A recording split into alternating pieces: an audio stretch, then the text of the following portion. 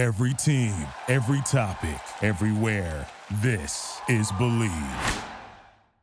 Are you looking to wager on all the big games in sports? Well, I have great news for you. Our partners at BetOnline, it's the absolute headquarters for the NBA playoffs this year. Updated odds, latest trends, bracket contests, team matchups, you name it. You look at that NBA playoff bracket, it's all about matchups, and why not get in on the action with your bet today with BetOnline. 50% welcome bonus on your first deposit. Just be sure to use our promo code BELIEVE to get started. BLEAV to get that bonus. It's all at betonline.ag or your mobile device. BetOnline, it's where the game starts. You know, folks, the weather is heating up, and so are the stories coming out of the sports world, coming off the NFL Draft, PGA Championship, horse racing's Triple Crown, MLB, and the playoff scene in the NHL and in the NBA. Well, I got to tell you, ever wonder how to get into sports journalism? Well, I started my career at St. Bonaventure University long before the online degrees were a thing. But with their new online Master of Arts in Sports Journalism, you'll learn how to find and talk about the most compelling stories no matter the sport, all from the comfort of home. An advisory committee of journalism school alums shape the innovative program, and courses are taught by experienced professors and include master classes led by industry experts. And as an SBU graduate, you join a network of fellow Bonnies, including my good friends, the New York Post's Mike Vaccaro and ESPN's Raina Banks. The online Master of Arts in Sports Journalism builds strong skills and ethical foundations for successful careers, and the coursework emphasizes the importance of multimedia reporting and incisive storytelling. Program graduates are prepared to tell stories at the intersection of sports, gender, and race. Take the next step today in your sports journalism career by contacting an enrollment advisor at sbujournalism.com. That's sbujournalism.com. Hi, this is Bob Costas, and you're listening to the ML Sports Platter. The ML Sports Platter back with you all over the major platforms. Download, subscribe, rate, and review. We are brought to you by Stanley Law Offices. Stanley Law Offices, together, they'll work to get you the maximum reward. And I also want to thank our great friends over at Rosie's Corner, Brewerton Ace Hardware, and Welch & Company Jewelers. Shop the showcase today at welchjewelers.com. That's welchjewelers.com. They've got an unbelievable array of amazing jewelry. It's watches, it's bracelets, it's a whole heck of a lot of stuff that is going to make you happy on a daily basis and your loved one happy. Remember, we've got Mother's Day, Father's Day, graduation coming up. Shop the showcase, grab some jewelry for that loved one at welchjewelers.com. And thank you to friends of the platform as well, the Swan, Whitaker, and Alonzo families, and Bob Lindsley and Daryl Aber. Thrilled to bring on to the program my next guest. He is the author of the brand new book, Road to Nowhere, the early 1990s collapse and rebuild of New York City baseball, available now online where books are sold and your nearby bookstores, Yanks and Mets and everything in between in the Big Apple. You gotta go get this read. It is amazing cover to cover. Chris Donnelly is the author, and he joins us now on the ML Sports Platter, brought to you by the Allen Angus Pub and Camilla's Golf Club. Chris, welcome aboard, my man. Mike, how are you? I'm doing well. So this book is the early 90s collapse and then the rebuild of NYC baseball with the Yanks and the Mets. When did it get to the point collectively where it was just bottom barrel? You know, was there a moment? Was it a couple month period of time? Was it a player that maybe was at the center of it? When did it really, really fall? And then when did it really, really rise? When were those moments where it kind of did the 180 type of a thing? Sure. So I think really the bottoming out I wouldn't point to one specific moment, but really the 1991 and 1992 seasons.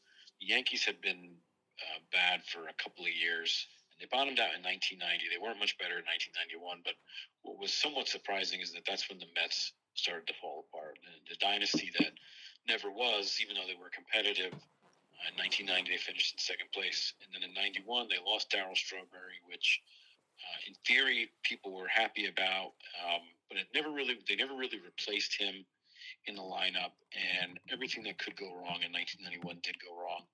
And then in 92, of course, you have the worst team that money could buy. And the Yankees, they were making moves. They were getting slightly better, but it still wasn't great baseball.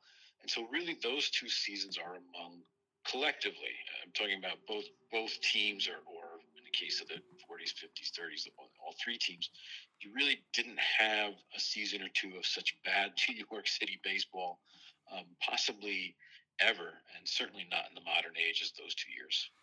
It's kind of funny, right? Like the 86 Mets in that group with Good and Strawberry and all the rest, they obviously own New York. I mean, I know the Yankees won more games in the 80s than anybody, but what does it matter when you don't do anything in the playoffs? Right. But the Mets, there's a lot of people who say, and it's easy to say it, it's harder to understand it, well, they should have won more. Well, sometimes you win a title, you get a couple of bad breaks along the way, and you don't become a mini dynasty or even a great dynasty, which the Yankees ended up being in the 90s when Gene Michael took over, when George was of course, in the slammer for bringing up, dirt with Howard Spear on Dave Winfield. I'm just wondering, when you look at the parallels of the 80s Mets, which could have been, and the Yankees Mets, the 90s Yankees, which were, could the Mets, if a couple little things broke their way, if Gooden and Straw had stayed clean, if they had not made certain trades, if they had not let people walk, whatever the case may be, could they have developed into the Yankees of the 90s? I mean, could that have happened? Right, obviously we'll never know. I think it's a little more complicated, though, because the Yankees had so much twist of fate that went their way in the 90s. And there are things that you don't really know if they would have happened for the Mets in the 80s. So, for example, right, it's sort of easy to say if Doc and Darryl had stayed clean and not gone the path they went down, but that's a lot easier said than done, right? And the trades that the organization made, getting rid of Roger McDowell and Mookie Wilson, and the list goes on and on and on of the players they got rid of and got very little in return. The organization was dead set on essentially slowly dismantling that 86 championship team, because all the things that made that team great, the ownership didn't really like. And so they slowly dismantled. And so had they not done those things, it's definitely possible. They were still great teams. They still went to the NLCS in 88 and missed the World Series really because of Oral Hershiser. But it's not as easy. Whereas the Yankees in the 90s, everything, literally almost everything went their way. You have to look at Mariano Rivera not being selected in the expansion draft in 1992, even though he was available. The Marlins or the Rockies each could have drafted him, and neither one did. Derek Jeter going in the 6th round when 5 teams passed on him. Andy Pettitte, drafted by the Yankees, basically waits until the last day to sign with them. And by pure coincidence, the guy for the Yankees who's trailing him happens to find him and sign him to a contract. So it's just so many things went right for the Yankees to create that dynasty. Whereas with the Mets, so many things went wrong, both in trying to get their dynasty and then when they were trying to fix it and put it back in the early 90s. Essentially everything they did was wrong or did not work out. And that's not necessarily an indictment of the organization. It's just sort of amazing in how it all played out. Yeah, when you look at the overall career with George Steinbrenner, obviously you can't argue with all the success. You can't argue with, the purchase of the Yankees and the parking garage and Yankee Stadium and all that for, what was it, $8.8 million, I think, after all the dust had settled. It was under $9 or $10 million. And, part of George's tenure was terrible because he wanted the high-priced old guy and he wanted to, get on the main pages of the papers. The other times you sign Reggie, you sign Catfish, you win titles, you fire and hire a million times Billy Martin and all the battles that he had. But I'm convinced that the reason the 90s Yankees worked was because they had a front office that finally took over as real baseball people, like Gene Michael and Bob Watson eventually, of course, and they won every trade. Eric Milton for Chuck Knobloch eventually, right? Like they pick up a Wade Boggs, Roberto Kelly for Paul O'Neill. They traded certain guys. They knew the ceiling of a prospect and the floor of a prospect, and because Gene was in there, and they went against George and Clyde King, who was a Steinbrenner Goomba, and they kept Bernie, they kept Mo, they kept Pettit, they kept Posada, they kept obviously that kid Jeter too. But all of those things happened as well. In the mix, they got lucky with Torrey. Who was the unsung Yankee guy, in your opinion, where it was the rebuild of New York City baseball for them? Somebody not named Jeter or Rivera. Was there an unsung guy somewhere along the way for you that really kind of gets missed.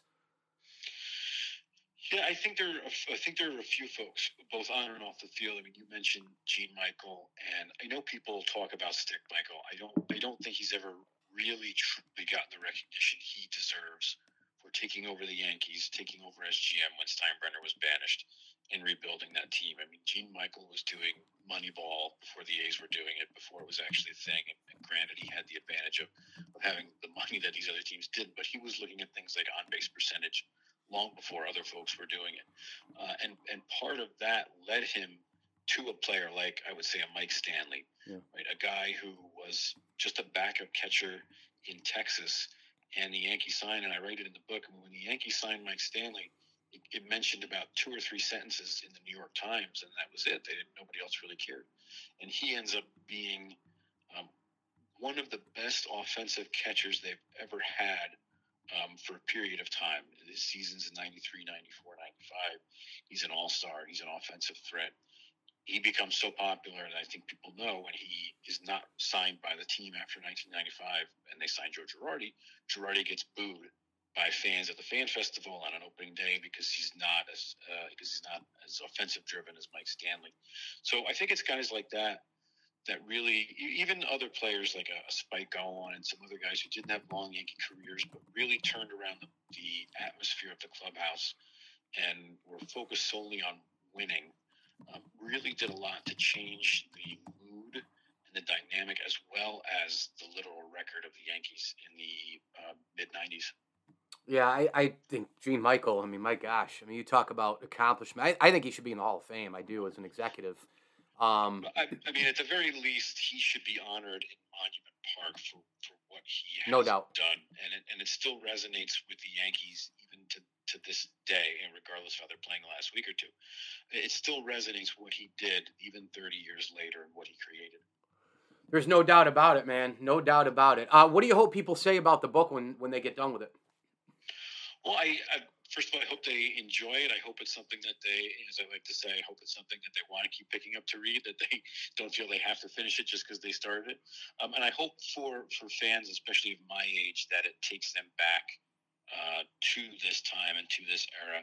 And this is when I really first started watching baseball. And what I wanted to do here is I wanted to write a book that explained why the teams fell apart, why they started coming back, but I also wanted to write it from the point of view of a fan who had experienced all of this, and to include things that you might not necessarily see in a book about this time period, moments and games that don't necessarily get remembered or written about.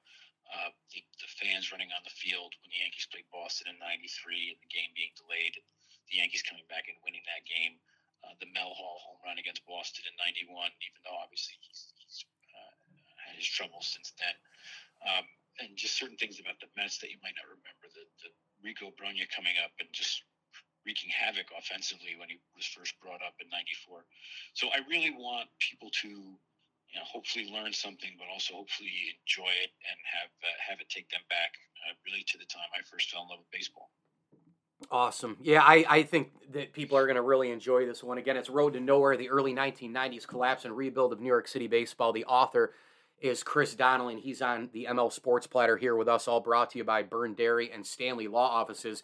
The cover is awesome. I mean, it's like this split look. You got a couple of players, Road to Nowhere, the skyline up top, Shea at the bottom. The Yanks are on the road somewhere with Boggs there. How did you decide on the cover? I always love asking authors that. Sure. Well, I want to give full credit to the staff at University of Nebraska Press, my publisher, for coming up with this look and this feel. And obviously, we discussed some of the pictures that would go on the front. But I think that the image of Bobby Bonilla, look, you like him, hate him, think he did well, think he didn't do well. Fewer players sort of speak to the early 90s Mets as well as Bonilla does. He was involved in but most controversies. And I think people forget that he really did put up great numbers with the Mets in the early 90s. Very solid numbers that get often overlooked because of all the controversy.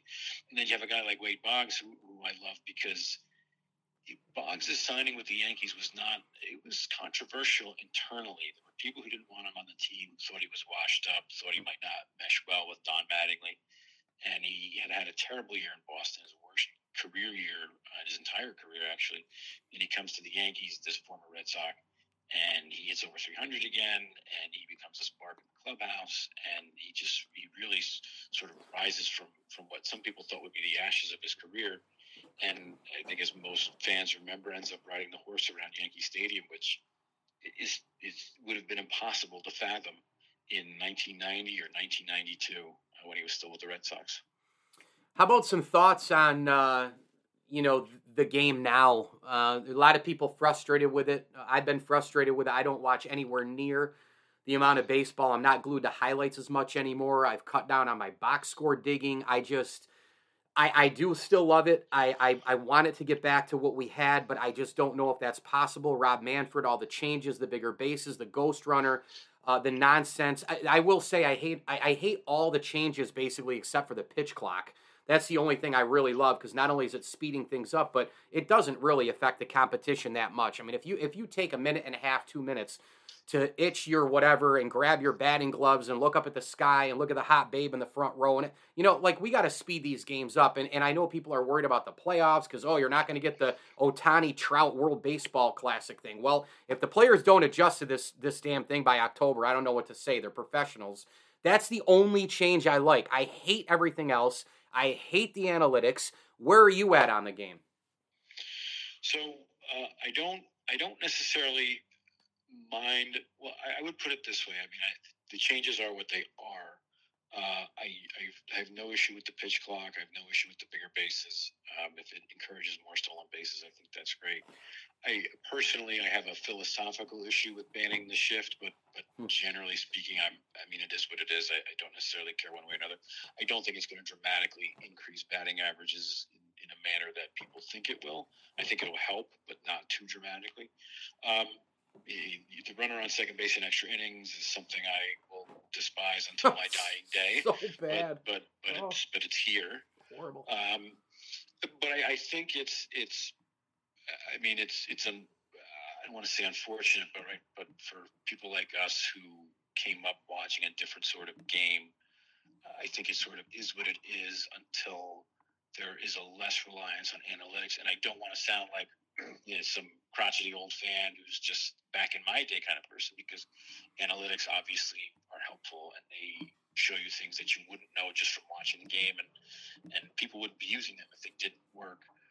Right, but the three true outcomes have made the game to a degree less interesting. I'm not saying that sacrifice bunts are the most exciting thing to watch, but part of the beauty of baseball was the strategy of it. It was the thinking that went through it, and the idea that on every single pitch something different is happening, and you have to pay attention, and you have to know the difference between a slider and a split finger and all these things. I think that until there is a shift away from that, and I think someday it will happen to a degree. It might not be a year from now, 5 years from now. Until we have starting pitchers going more than 5 innings, right? I mean, my thing has always been 15 innings, 15 strikeouts in one game by one pitcher is exciting. I think a lot of people think that's exciting. 15 strikeouts by 4 pitchers in one game is not exciting. So until we get back to that, and I don't know if we ever will, I think it'll be tough for folks like us to adjust. I'm not sure these changes are for us, right? I think they're for a different generation, and we'll see how they play out. Yeah, I mean, the shift, I don't have a problem with a shift, because you should be able to play defense any way you want in sports. It's about I agree. It's about the adjustment. Oh, wow, look at this. They're all to one side. Well, hello, let's drop down a bunt. Ever hear of a bunt, people? Ever hear of a slap hit down third? I mean, I swear, if Tony Gwynn were playing in this day and age, or some of these other guys to be able to poke the ball that way, they'd have 1,000, 1,500 doubles in their career. They would. I mean, it's so stupid. It's like, I live in Central New York. I've covered SU basketball forever. The 2-3 zone. Sometimes it works. Sometimes it doesn't. Usually in March it does, because people don't prepare for it during the regular season, and they can't, it's just this big amoeba of defenders and all that. Well, during the regular season, how do you adjust? You hit it to the top of the key, you kick it out to your guys on the wings, and you shoot. And if the zone isn't working, then throw in a different defense. Maybe now they'll actually have one because Jim Boeheim's not there anymore. But that's what when I think about the shift, I think about defenses and adjusting to defenses, move the chess piece, and then have them move their defense back in the field. So I blame more the analytic thing and the basics of baseball that's missing in terms of using the shift and all the rest. The final question I have for you is this. Yankees haven't won a World Series since 2009. Mets haven't won it since 1986. And the Mets have more recently knocked on the door. Both teams spend just a bundle of money. Obviously, the Mets are in the $350 million category. The Yankees are somewhere near $250. Who wins the World Series next? Who wins the World Series first? That is a great and I would say highly loaded question. I mean, I think there was a hope this year that we would see a Subway Series. I'm not really sure that's going to be the case. No way. The Yankees have been decimated by injuries, and even a non-injured club might just not have what it takes to get there. And the GM's a moron too. That's the other problem. Yeah, maybe. And the Mets, see, the thing with the Mets is that they have had opportunities over the last 20 years to reclaim New York City. Exactly. They had that chance in 06, 07, 08, and it didn't work out. They had that chance in 14 and 15, it didn't work out. And they have that opportunity now. I guess the problem is that history, as an indicator, would say they're not. I'm gonna sidestep this one because I admittedly am a Yankee fan.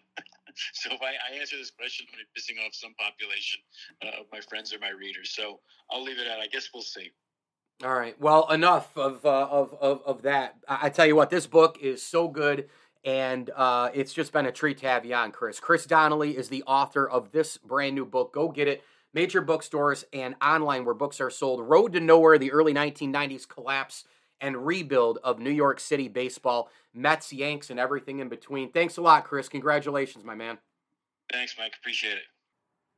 Before sunrise, Burn Dairy and Deli is preparing to fuel your day with hot coffee, donuts, muffins, breakfast sandwiches, and other morning staples. For lunch, grab a giant deli sandwich made the way you like it, pizza, wings, wraps, or a fresh salad, plus something to wash it down. Then pick up dinner or a sweet treat and other pantry essentials. Now you can get your Burn Dairy and Deli favorites delivered with DoorDash. All day, every day, you can count on Burn Dairy and Deli. It's all good. Thank you for listening to Believe. You can show support to your host by subscribing to the show and giving us a 5-star rating on your preferred platform.